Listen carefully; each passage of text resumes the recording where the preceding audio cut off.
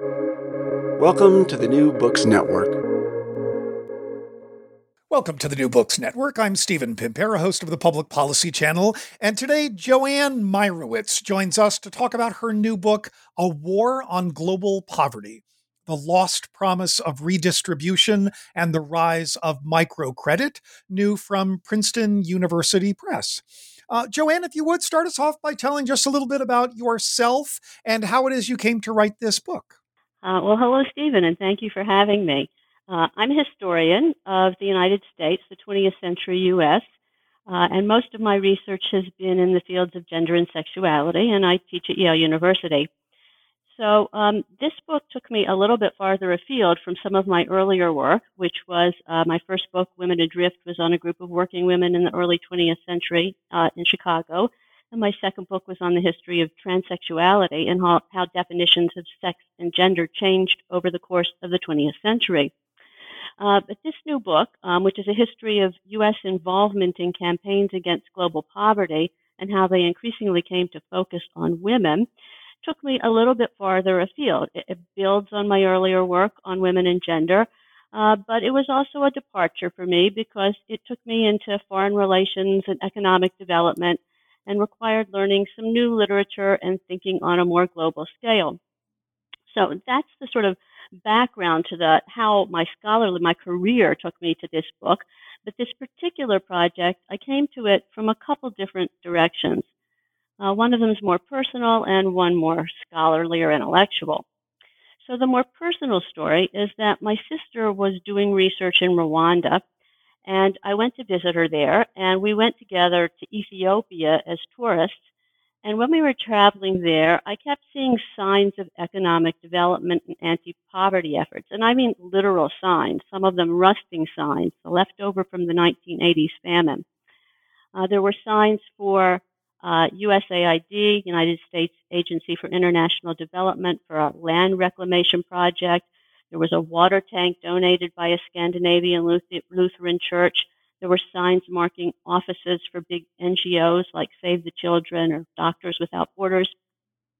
And some of the signs advertised projects for women. So I knew, that there had been famines in Ethiopia in the 70s and 80s, and I knew that there had been economic development there, but I started wondering, when did we get these projects for women? Especially economic projects, not projects that focused on health or nutrition or birth control. So I came back home and I went to the USAID website and I searched for gender. And back then, it's no longer there. There was a full page on gender stories. They now have other pages on gender empowerment, women's empowerment. But there was a page on gender stories that went from A to Z, from Afghanistan to Zambia. And each country was a hyperlink that led to success stories about what USAID had done for women in those countries. And somewhere on the site, there was a one-sentence history that said the interest in gender had started in 1973 with the Percy Amendment. So the Percy Amendment was an amendment to the U.S. Foreign Aid Act passed in 73 that mandated that U.S. foreign aid funds include women in economic development projects. So that sentence led me to my research. How and why did we get the Percy Amendment? And that was a sort of entering wedge, and then it turned into a much bigger project. So that's perfect. So why don't we use that as maybe sort of the fulcrum or the turning point? The way that you lay out the book is put crudely. We've got sort of three big periods, right? As we're thinking about global poverty. The first is sort of large-scale public development projects. On the one hand, you've got things like dams and water. On the other is the idea that economic growth itself will lift people in less developed countries out of poverty. The second phase is this turn toward smaller scale projects, business development project aimed principally or increasingly at women via non-governmental organizations. And then where you conclude your narrow narrative is the emergence and arguably dominance of microcredit schemes, right? Small loans increasingly undertaken by private for-profit actors targeting women at the household level. So we go back to that first period. What should we know about thinking before the Percy Amendment of 73, and sort of where we go in that story afterwards? So, in the earlier period, as you say, there was a field of economic development, and it focused mostly on what were known as modernization projects, focusing heavily on building infrastructure. And the assumption there was that economic development at the national level, national economic growth, gross domestic product, would trickle down and eventually help end poverty. And what people in the 1970s, economic development experts, started saying was that that wasn't happening. They did studies, and there could be economic growth, but it didn't necessarily help what they called the poorest of the poor. The economic development field moved, I argue, to the left in the 1970s. It was pushed by the social movements of the 1960s, by African socialism, by religious humanists, and they began to argue that economic growth was not the measure of success, national economic growth, that you had to actually focus on the poorest of the poor, on poor people, if you wanted to end poverty. And so that was a major shift in the 1970s. And it was also involved a widening of the circles of who were the development experts. So it became the development experts were moved to the left and also to the south, to the global south, bringing in more economists and other policymakers and activists from the global south. So in that earlier period, we had a major shift in the understanding of what economic development was. So talk, and part of this shift is accounted for by the increasing role of women themselves in these processes. Can you talk a little bit about maybe some of the key institutions or the key players?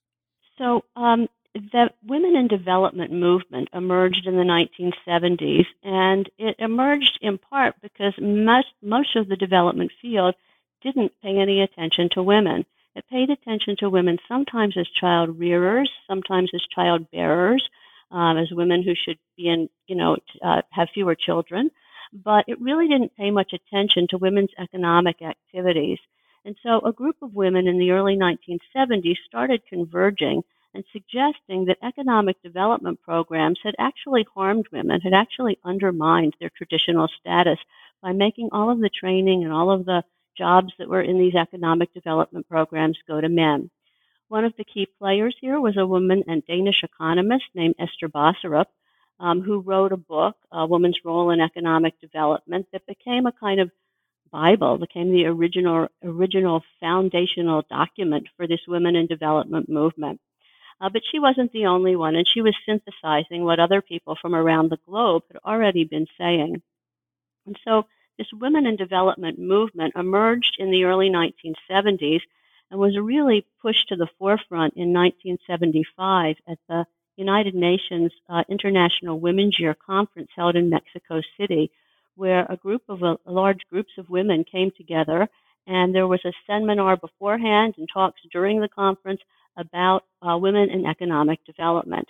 So this became a movement of mostly women who were pushing to include women, not as mothers, but as economic actors in economic development programs. And this was an international movement from the start.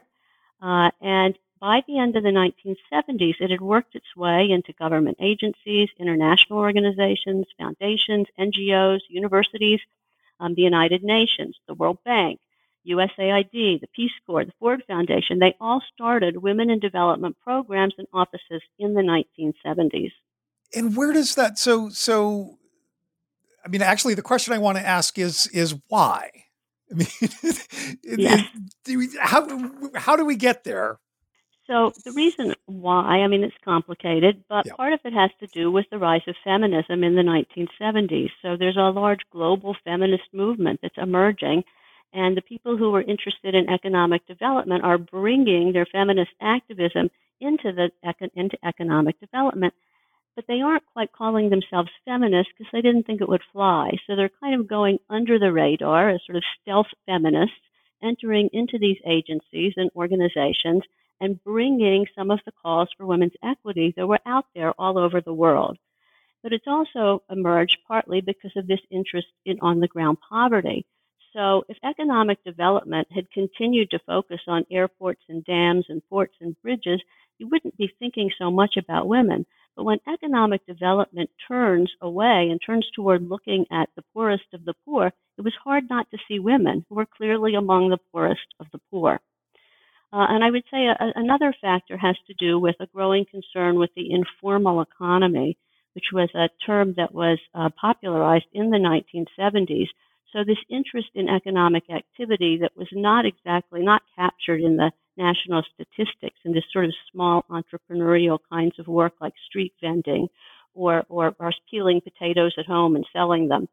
So the women were often clearly, when people started to study the informal economy, they couldn't help but see that it was women who were often running the smallest businesses there.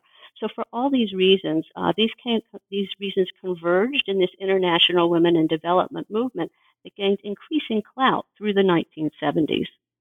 And some of this is an increasing argument that women are better investments than men are. Yes. Yeah, that was a really interesting thing that I came across in my research. I wasn't really expecting to find that.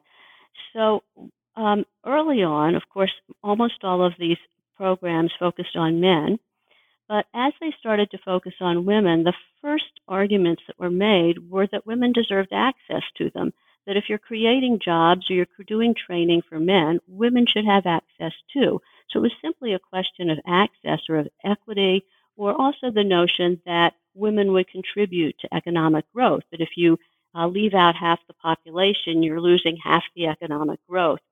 And so but the argument shifted over the course of the 70s and into the 1980s, and it began to focus more and more on women and arguing that it wasn't just that women needed more access, but that women were in some sense more deserving than men, that women were better investments, that they were more responsible and hardworking, that they were, once we get microcredit, more likely to repay their loans, that they were more concerned with family and children, that they were less likely to spend their earnings on alcohol, sex, and gambling. So this is a really big change in the stories told about gender here from the 50s and 60s, when the programs focused mostly on men and training men, and to the 1980s and after, where women are increasingly seen as more deserving than men, and men are kind of written off. Becomes this. I mean, this is outside the four corners of this particular project for you, but I mean, there's for me these fascinating sort of echoes of the ways in which, in various periods in U.S. history, we have privileged motherhood, right? A particular kind of virtue that's associated with women, a particular kind of moral rectitude that women have that men don't. Does that sort of ring any bells for you, or am I reaching beyond what makes sense? No, I think you're right. I think there's definitely a longer thread of understanding women as particularly concerned with children and being more nurturant, and therefore being people who are, the focus of certain kinds of change. But what's different here is that the focus is on their economic activities. So it's not saying that we should train women as mothers, or that we should respect women as mothers, although it was certainly also, I was in favor of that. But it was saying that women are better economic actors than men. So it's a little bit different from what you find earlier in this sort of maternalist vision, although it's still maternalist in its own way.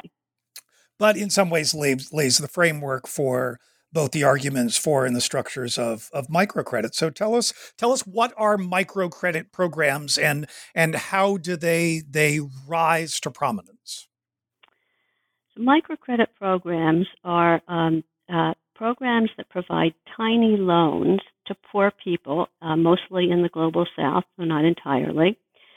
And they're intended to create entrepreneurs, to give tiny loans, often to women, give tiny loans to women to help them start or develop businesses.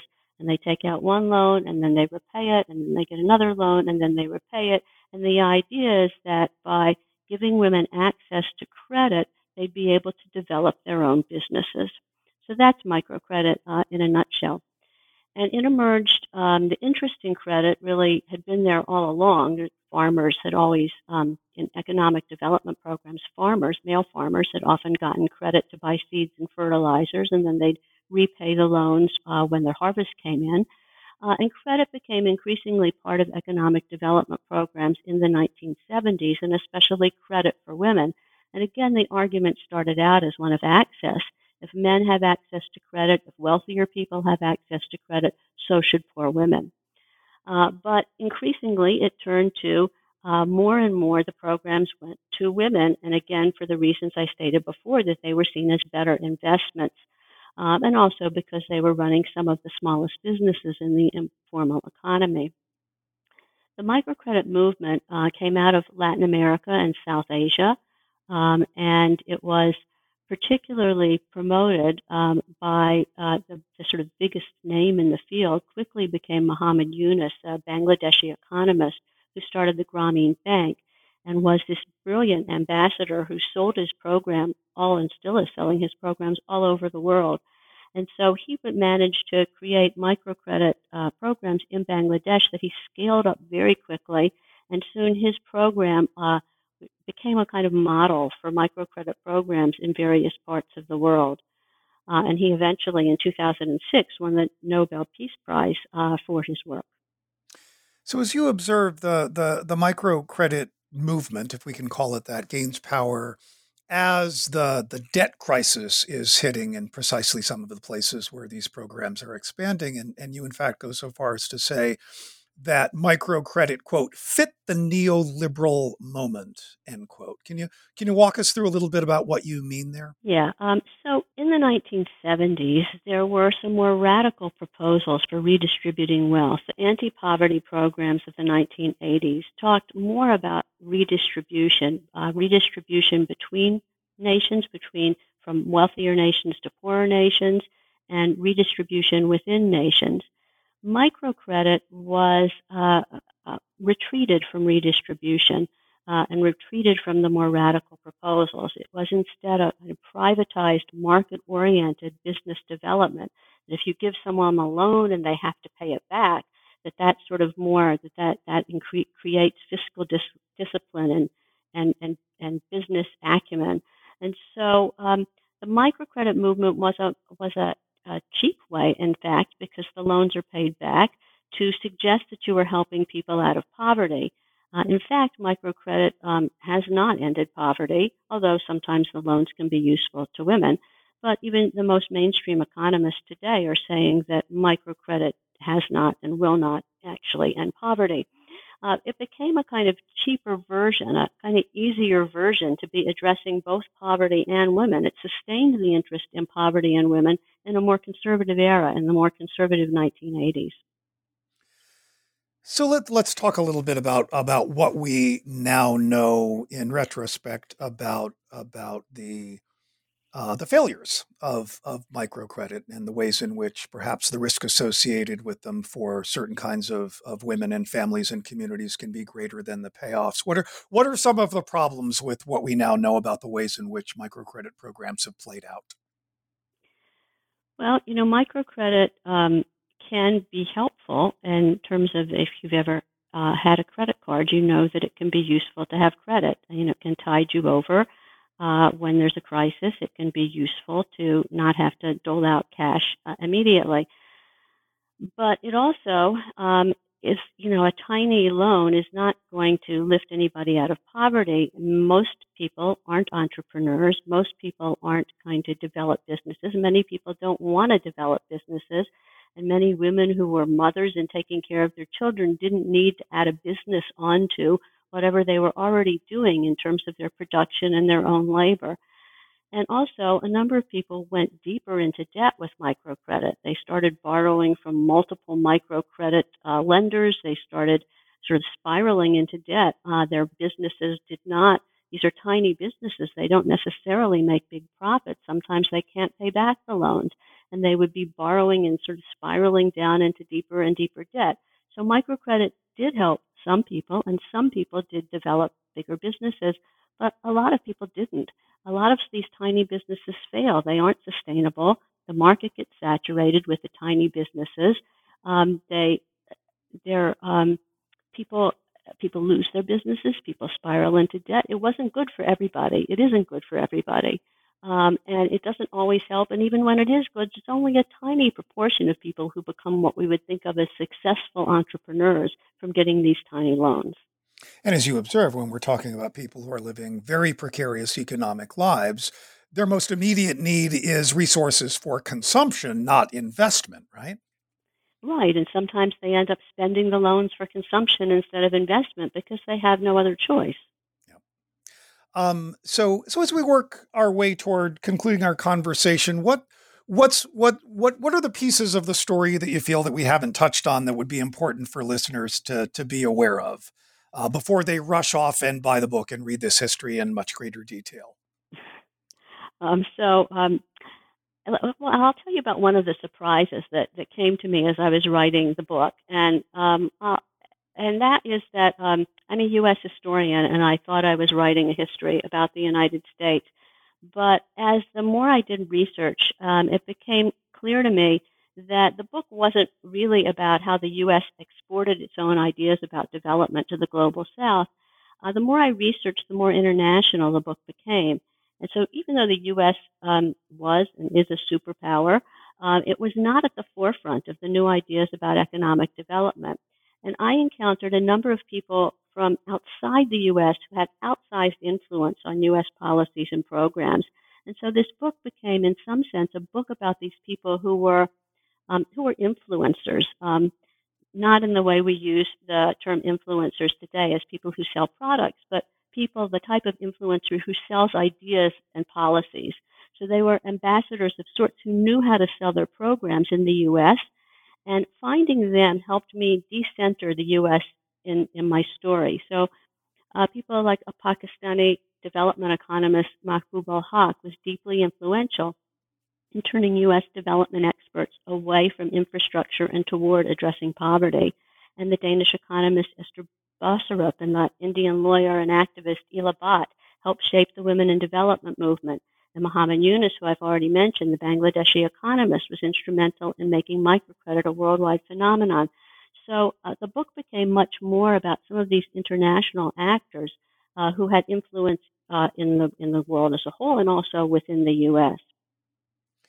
And I guess one other thing that I'd like to say is that it's very easy to criticize economic development programs, and many of the histories of economic development do that. Programs often fail. They don't do what they're supposed to do. They have unexpected consequences. They're based on national rivalries and national self-interest as well as on humanitarian and other goals. But I didn't want the book to come off as nihilist. And I want us to remember that we should be attempting to redistribute wealth, that we should be working for gender equality, that we should be working to end poverty and its material deprivations. So I wanted readers to think about some of the more radical aspirations, more redistributive aspirations of the 1970s, and to remember them. So I didn't want to just end the book as sort of, well, microcredit didn't end poverty. There are things that we should be remembering from these stories. And one of the things that we might remember is the calls in the late 1970s for an international tax on, say, arms sales or minerals extracted from the ocean floor, from international travel. There were proposals for this kind of international tax that would be used for the funds brought in from it would be used for anti-poverty programs across the globe. So these are the kinds of proposals that I'm hoping readers will remember as we imagine for our own day what it might take to have both gender equality and a just redistribution of global wealth.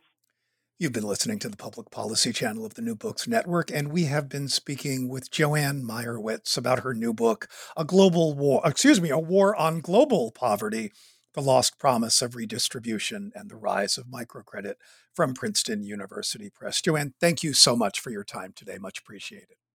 Thank you, Stephen.